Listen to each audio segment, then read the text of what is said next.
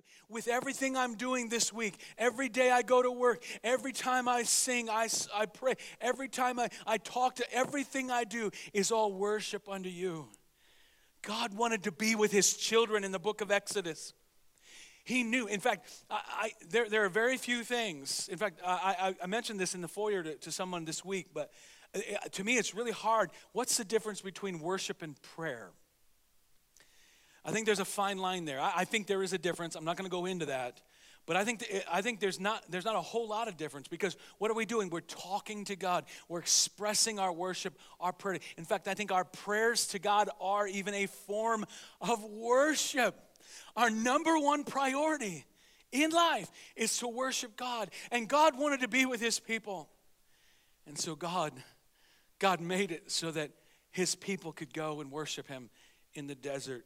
God has made it so that you and I can worship him today.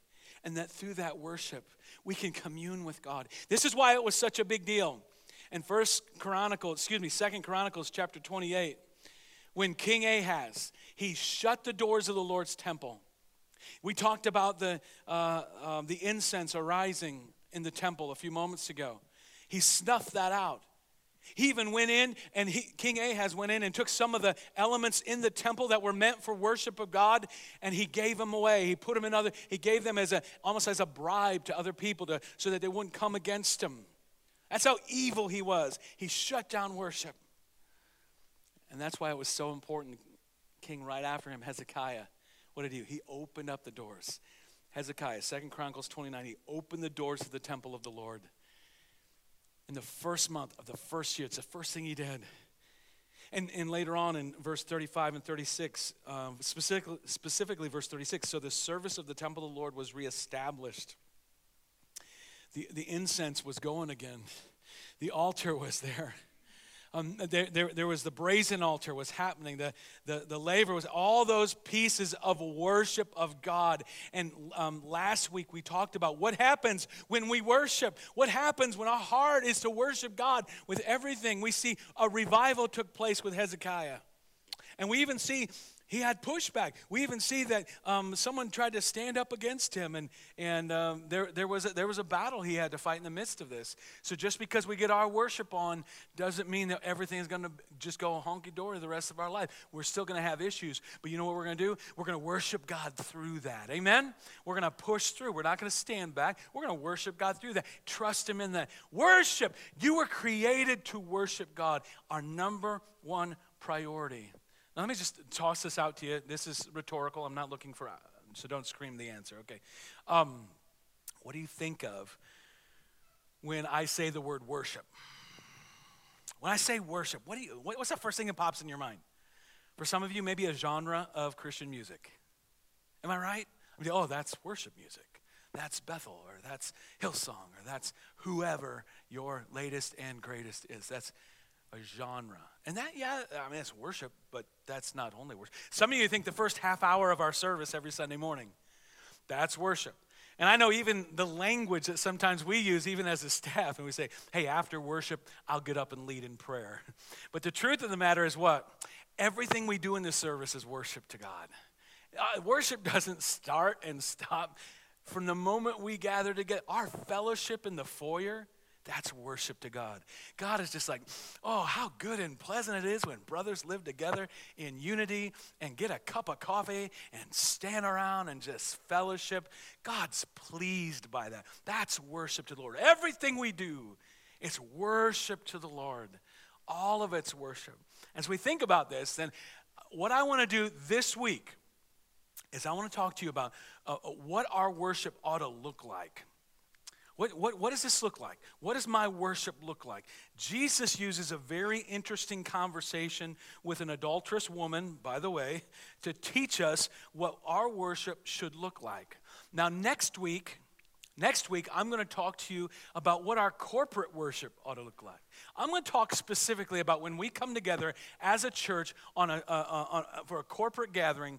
What does the Bible have to say about that? And how are we doing? I'm going to talk to you about that. Don't miss next Sunday. But today I want to talk more big picture. In fact, I want to take you to the Gospel of John, chapter 4. Jesus is hanging out with his disciples, and this is what it says. The Pharisees heard that Jesus was gaining and baptizing more disciples than John, although, in fact, it was not Jesus who baptized, but his disciples. When the Lord learned of this, he left Judea and went back once more to Galilee. Now he had to go through Samaria, so he came to a town of Samaria called Sychar, near the plot of ground Jacob had given to his son Joseph. Jacob's well was there, and Jesus, tired as he was from the journey, sat down by the well, and it was about the 6th hour. Well, there's so much I'd like to say on this, but let me just say this. First off, I love maps, so here's a map, just so you can kind of grasp this. This isn't just a thing where, let's, at this time, let's just have Jesus going from Judea to Galilee. How does that sound? No, these are like real physical places. You and I can go stand. We could walk this way. It might be better to drive. It wouldn't be very safe. But so he's down here in Judea, and he's got to get up to Galilee. Some people hated the Samaritans so much that they would actually take a path around Samaria so they wouldn't have to go through Samaria because they didn't like the Samaritans.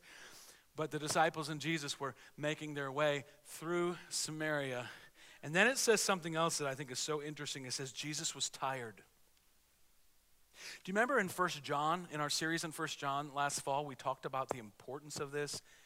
That you and I understand Jesus was fully God, yet he was also fully man. Why is that so important? Let me just say this real quick. If Jesus would have just jumped down from heaven for a couple days and said, hey, I'm Jesus. I'm here to die for you. They put him on the cross. He dies. Do you know even then, he wouldn't be able to fulfill what the writer of Hebrews tells us in Hebrews 4:15. For we do not have a high priest who is unable to sympathize with our weaknesses, but we have one who has been tempted in every way just as we are, yet was without sin. He was tired, but I don't think he was sitting around saying, I'm so tired I didn't get a good sleep last night. That rock I slept on last night was a little bumpy and could use my Serta. I didn't have it last night. I mean, I don't think he was standing around being grumpy, and he knew no sin. You see, Jesus came and he was fully man. He ate, he slept, went through all of life, was tempted in every way that you and I are tempted. He's fully God, yet fully man. And he was the spotless lamb. It says it was about the 6th hour. Bottom line, this means it was about noon. It was hot. And then he starts getting into a conversation with the Samaritan woman who was coming to draw water. And he's like, hey, woman, would you give me a drink? I'm a little thirsty. And she pushes back. In verse 9, the Samaritan woman said to him, you're a Jew. I'm a Samaritan woman. How can you ask me for a drink? For Jews do not associate with Samaritans. And Jesus answered her, if you knew the gift of God, who it is that asks you for a drink, you would have asked him, and he would have given you living water. And so it's just really an amazing discourse of Jesus and this woman going back and forth. And then we fast forward even to verse 16, when Jesus is just like, okay, I'm going to hit a nerve here. He said, go call your husband and then come back. We'll talk some more. And she said, I have no husband. Of course, Jesus said, ding, ding, ding, ding, ding, ding. You're right. You don't have a husband. In fact, you've had 5 husbands, and the one you're living with now isn't even your husband. And so Jesus just prophetically, he knew what was going on in this woman's life. And then the woman, like her hand was caught in the cookie jar, chocolate all over her. Who, me, eat cookies? She's like, time to change the channel. Can we change the subject? And she's like, look at verse 19. Sir, the woman said, I can see you're a prophet. Our fathers worshipped on this mountain, but you Jews claim that the place where we must worship is in Jerusalem. And Jesus declared, this is where I want you to see. Believe me, woman, a time is coming when you will worship the Father neither on this mountain nor in Jerusalem. You Samaritans worship what you do not know. We worship what we do know, for salvation is from the Jews. Yet a time is coming and has now come when the true worshipers will worship the Father. Here it is, in spirit and truth. For they are the kind of worshipers the Father seeks. God is spirit, and his worshipers must worship in spirit and in truth. What does this mean? What does this mean? In spirit and truth. Oh, I've heard a lot of people preach on it. In fact, at some point, I don't even know, do you ever write stuff in your Bible? I used to do a whole lot more of this because I used to listen to a lot more preachers than actually preach. But because I've had this Bible since I was like in college. But I wrote in here, in fervency and in fact. So at some point I heard a preacher say, in spirit and truth meant in fervency and in fact. Boy, that sounds good. And I think our worship ought to be in fervency and fact. But as you study and you dive deep into this spirit and truth, I'm not so sure that's what Jesus had in mind. What did he have in mind? Well, bottom line is this. Your worship is no longer going to be tethered to a physical location. Now let's get this. I know I've already talked about this, and the Holy Spirit kind of set up with our worship list and everything, just set up this message pretty good here. But just remember, before Jesus, when you brought your sacrifice of praise, it wasn't something from within your heart that I'm just going to give to the Lord. Hallelujah, I love you, God. No, you physically brought it to the temple. It was your sacrifice of praise, and your worship would be there at the temple. Your worship would be at a temple in Jerusalem. And what Jesus is saying, things are getting ready to change. You're gonna be able to worship in spirit and in truth. Grab the notes. Let me teach for maybe the next 10 minutes, and then we're going to be done, I promise. Well, maybe a little more than 10 minutes, but here it is. Grab the notes in the back of the seat, will you? Fill in these blanks, because I think it's going to help you grasp what this message, what God's trying to say to us. Ready for this? What is this spirit thing? Well, the first thing you need to see is this. In our text in John chapter 4, when it says the Father's looking for worshipers in spirit and truth, spirit, is that a capital S or is that a lowercase s? Why is that important? Well, not all, but most translations of the Bible, if it's talking about the Holy Spirit, the third part of the Trinity, or the second or the first, however you want to, part of the Trinity, the Holy Spirit, that'll be a capital S. Like Sesame Street here. S. Some of you don't know what Sesame Street is. Let's keep going. If it's talking about your spirit, it's a lowercase s. What do you mean, Scott? Well, for instance, the Apostle Paul in 1 Thessalonians, he gave a blessing, 1 Thessalonians 5:23. Look at this. May God himself, the God of peace, sanctify you through and through. May your whole spirit, soul, and body be kept blameless at the coming of the Lord Jesus Christ. So what he's saying is you're made up of a body, okay?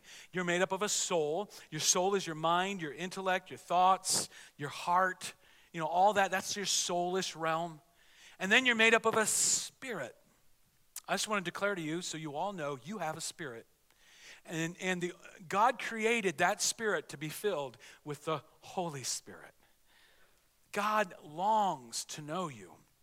He longs for you to serve him and follow him and have a relationship with you. And so that empty spot in your spirit you can try to fill it with all kinds of other stuff.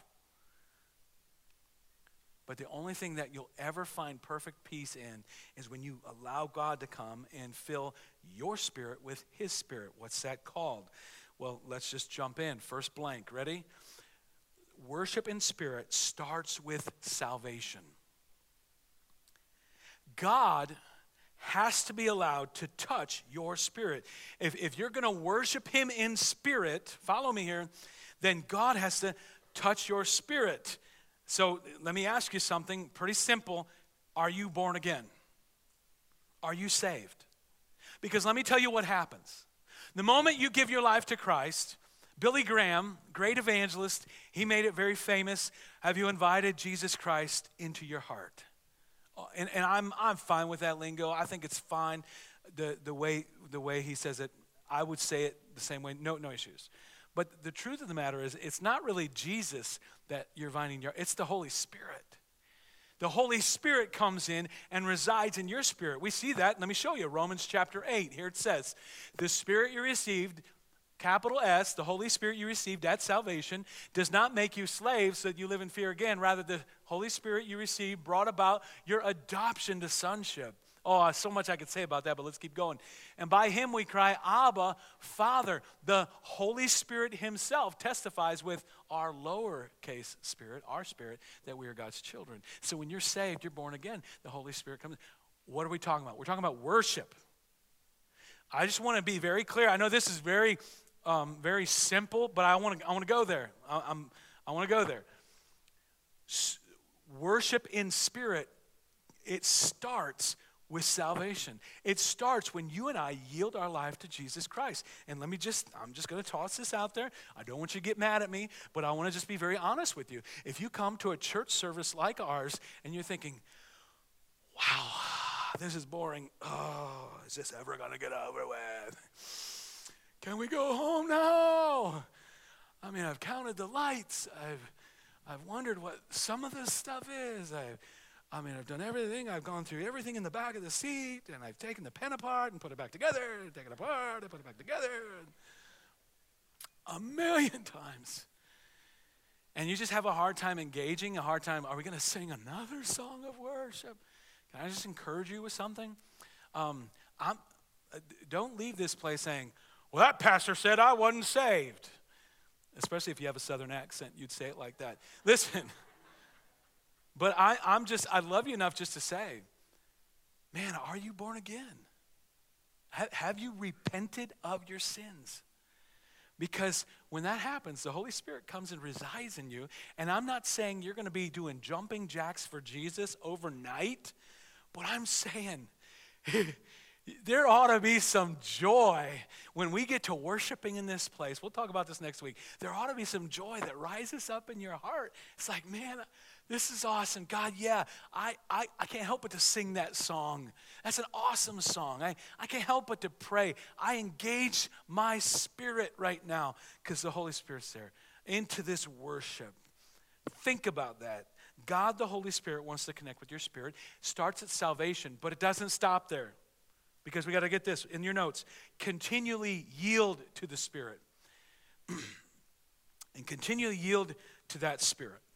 And to your spirit, the spirit that you have where the Holy Spirit resides. Whether it's worship on a Sunday or it's in your everyday life. Romans chapter 12, verse 1 says it this way, nails it down. Therefore, I urge you, brothers, in view of God's mercy, to offer your bodies as living sacrifices, holy and pleasing to God, because now this is your spiritual act of worship. What that means is that when I get saved, I'm choosing to be a worshiper of God. I'm not going to worship myself. I'm not going to be driven only just so people will know me or have the greatest amount of money or a 401k or whatever it is. I'm not going to be driven for popularity. I'm not. All those things are not important to me. They have some importance, but the most important thing is this: is that I want to worship Jesus, and so I consecrate myself daily, regularly. I'm not going to be like those people that the Pharisees and the teachers of the law that Jesus says in Matthew chapter 15, verse 8. It says this people honors me with their lips, but their heart is far from me. In vain do they worship me. I'm going to be like a Colossians 3:23 worshiper, where whatever you do, work at it with all your heart, as working for the Lord, not for men, since you know that you receive an inheritance from the Lord as a reward, and it is the Lord Jesus Christ that you are serving. So, Jesus says there's a new way of worship coming. It's not attached to a location. This means you can be driving along in your car worshiping God. This means you can be changing a stinky diaper for the 5th time that day worshiping God. This means that you can be in the midst of the workplace, at the ball field. It means you can be in a worship service wherever, because it's in spirit. It's in spirit. Can I just encourage you with something? This is how this played out in my life, and then we'll move on. This might surprise some of you, maybe it won't, some of you. If you've ever prepared a message to preach on a Sunday morning, you'll know what I'm getting ready to say. One of the most laborious parts of my job for years was sermon preparation. Oh, I love getting up on Sunday morning and just blabbing. Oh, I love that part.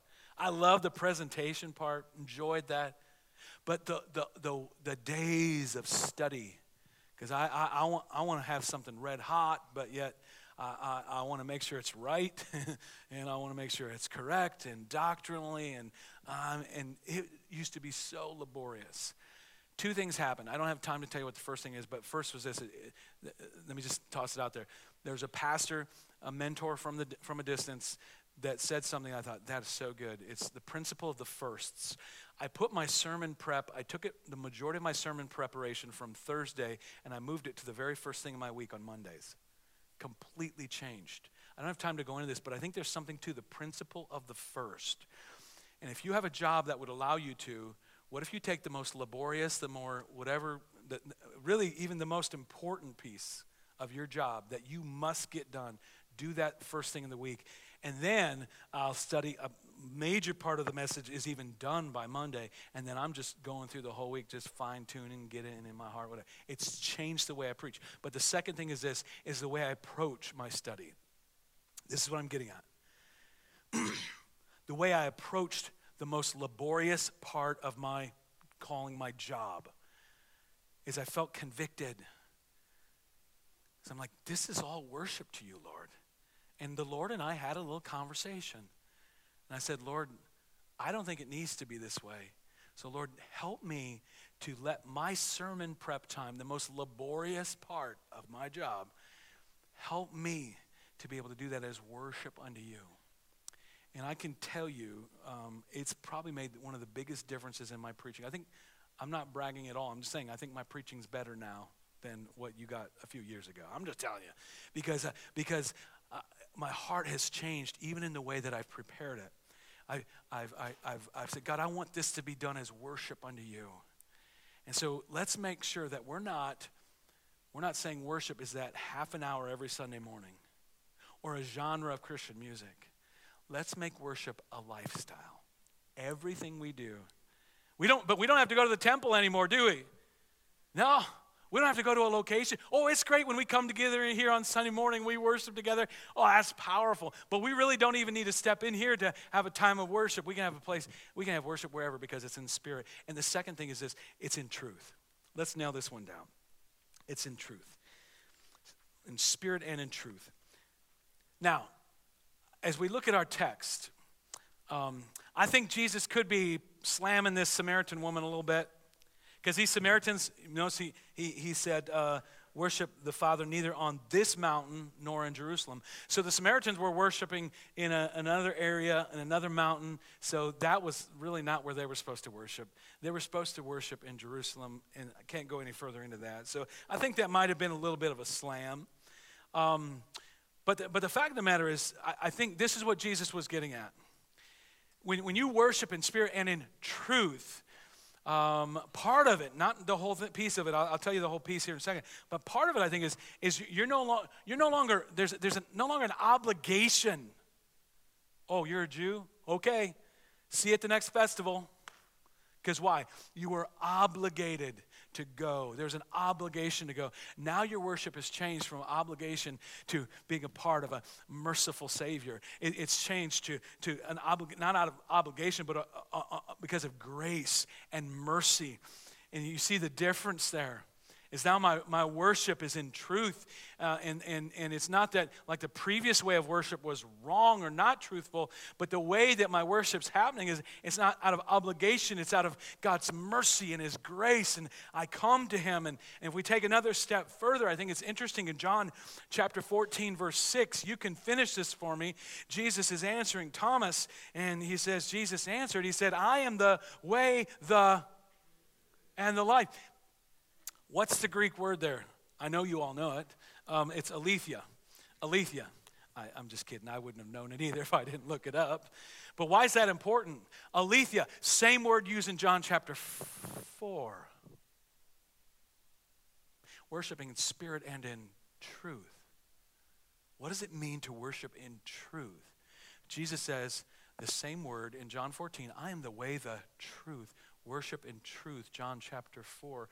First spot there under truth. Worship in truth is worship that is built on and around Jesus. You get that? It's built on and around Jesus. The spotless lamb, the perfect sacrifice. This is what he's saying to the woman at the well. Individual worship, lifestyle worship. It's not built on people seeing you, but people seeing Jesus in you. Corporate worship. It's not built on lights and comfortable chairs and air conditioning and heat. And today, aren't you just praising God for heat today? Hallelujah. It's not built on fog machines. Some churches have fog machines. We haven't quite gone that far yet. Not sure we will. But anywho, it's not built on that. It's not built on having a full band or just having an organ and a piano or no instruments at all. It's not. Your worship is built on Jesus. It's built on and around Jesus. Every part of our worship, every time we gather and every day of our lives, I'm doing this to glorify you, Jesus. Let's keep going. The second thought I'd throw under truth is this. It's built on and around the gospel. Why do you say that? Well, I just do a rabbit trail on that word aletheia, the Greek word aletheia. And you'll see it used as in truth in another way in representing the gospel. Worship in spirit and in truth, built on and around Jesus, but also built on around the gospel message. In Colossians chapter 1, jump all the way to verse 5. I don't know if we can go there. But the faith and love that spring from the hope that is stored up for you in heaven and that you have already heard about in the word of truth, the gospel. Ephesians 1:13, look here. And you also were included in Christ when you have heard the word of truth, the gospel of your salvation. James 1:18, he chose to give us birth through the word of truth, that we might be a kind of first fruits of all he created. 2 Timothy 2:15, do your best to present yourself to God as one approved, a workman who does not need to be ashamed and who correctly handles the word of truth. Aletheia. Why is this so important? Because we want to get this.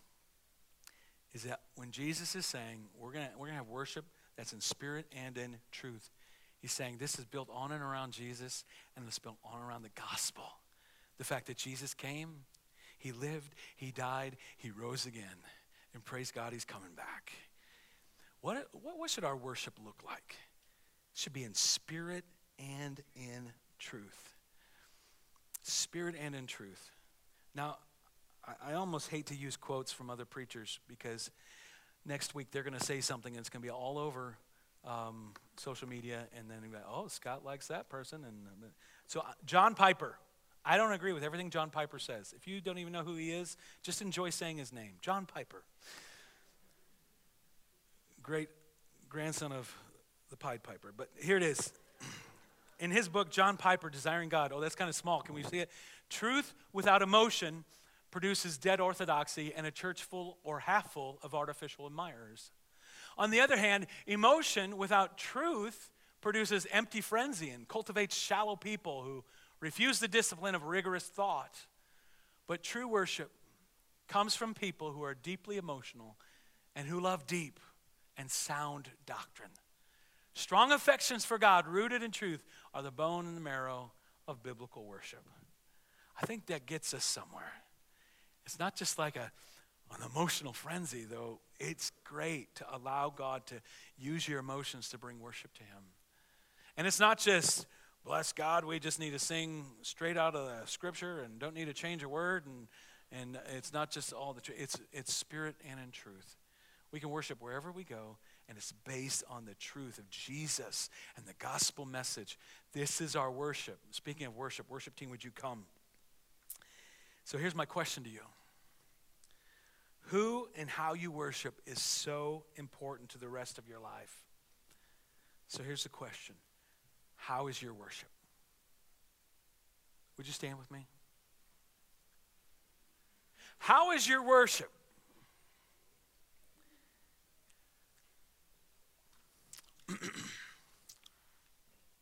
Who are you focused on in your life? I know that there are times, like right now, if you're a parent, your kid gets sick, that pretty much is your focus, right? If you have a health issue, that's going to take some focus. But ultimately, in the midst of wherever you're at, what about your career? For some of you, career is not bad. In fact, work is worship unto the Lord, but are you living that way? Do you see your job as just a way to make money and to make as much as you can so you can retire with as much as you can? Or do you see it as a way that I want to worship God with this work? Some of you are still in school. You're in college. Do you see that as an opportunity to worship God? What does that look like? How does that play out? But this is what everything, when we think about social media, it's almost anti-worship of God, because so many times it's all about worshiping us. Look at me, look what I did, woo! When ultimately what our goal is look at Jesus. Look how awesome he is. Look how great he is. How are you doing at that? How am I doing at that? Get a vision with me. Get a vision of a church. Every single family is focused on, I want my family to be worshipers. This is what I felt last October that I needed to preach this month. This is like a rhema word from God for this church right now. Why now? I don't know. But I'm so convinced of it. Is that we need to go another level in our worship of God. Not just corporately, but individually. Who are you living for? How is your worship? This is how Jesus taught one of the most profound, simple teachings about worship. Worshiping in spirit. You can worship wherever you're at because the Holy Spirit is in your spirit. And in truth. Worship that's based on and around Jesus and the gospel. Simple thoughts, but are we living this out? Could you just close your eyes?